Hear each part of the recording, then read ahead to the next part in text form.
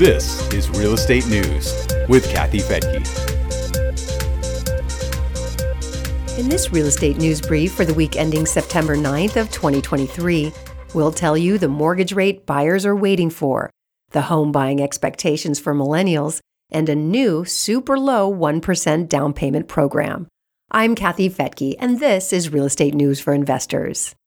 We begin with economic news from this past week and comments from 3 Federal Reserve Bank presidents about the possibility of more rate hikes. New York's bank president, John Williams, spoke at a conference and said that monetary policy is in a good place right now, with the desired effects. But he says, going forward, we will have to keep watching the data and asking ourselves the question, is this sufficiently restrictive? Do we need to raise rates again? He also says that worries about a recession have essentially vanished, although he expects the unemployment rate to hit 4% in the coming months. It's currently at 3.8%. Chicago's Fed President, Austin Goolsbee, also offered comments this last week, saying the Fed is almost done raising interest rates. He said, "We are very rapidly approaching the time when our argument is not going to be about how high rates should go. It's going to be an argument of how long do we keep the rates at this position before we're sure that we're on the path back to the target, which is an inflation rate of 2%. Most economists believe the Fed will hold rates where they are, between 5.25% and 5.5%, at their September meeting.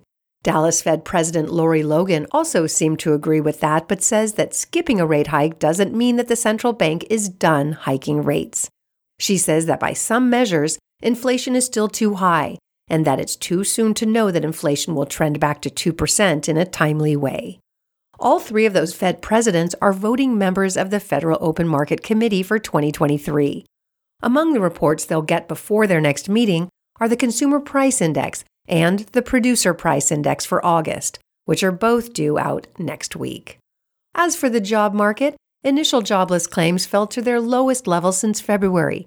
They were 13,000 claims lower than the previous week for a total of 216,000 claims.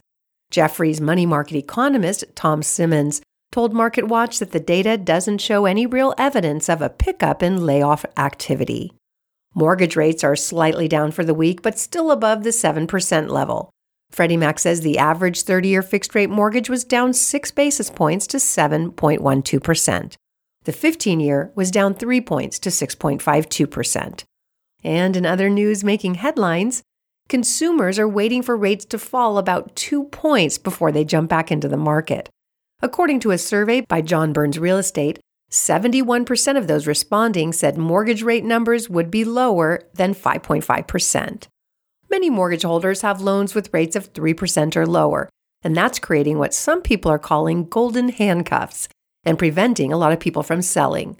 A survey by Realtor.com seems to confirm that, with 82% of homebuyers saying they feel locked in by their current low mortgage rates. LendingTree's senior economist Jacob Chanel commented to CNBC that we're in uncharted territory because rates skyrocketed from record lows while home prices continued to move higher. He doesn't think we'll see a return to rates below 3%, but he says there's no reason to think they'll stay as high as they currently are forever. Many millennials don't think the home buying situation will ever get any easier for them. A Redfin survey shows that 1 out of 5 millennials don't believe they'll ever own a home. As for Gen Z, about 1 in 10 feel that way about buying a home. About half of those people blame high home prices, and a third blame high mortgage rates. Of those working on buying a home in the near future, 2 out of 5 say they're working on side hustles to get the money together for a down payment.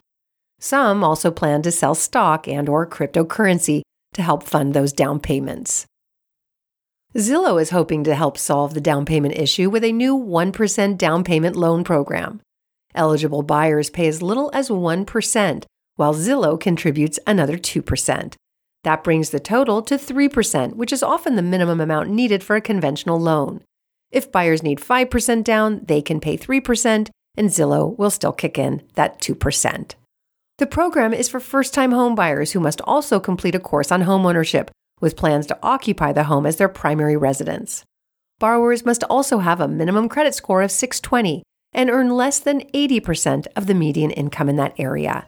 The program is only available in Arizona right now, but Zillow has plans to expand.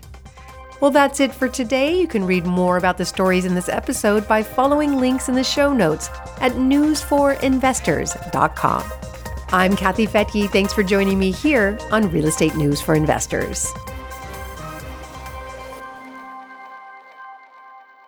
The views and opinions expressed in this podcast are provided for informational purposes only and should not be construed as an offer to buy or sell any securities or to make or consider any investment or course of action. For more information, go to newsforinvestors.com.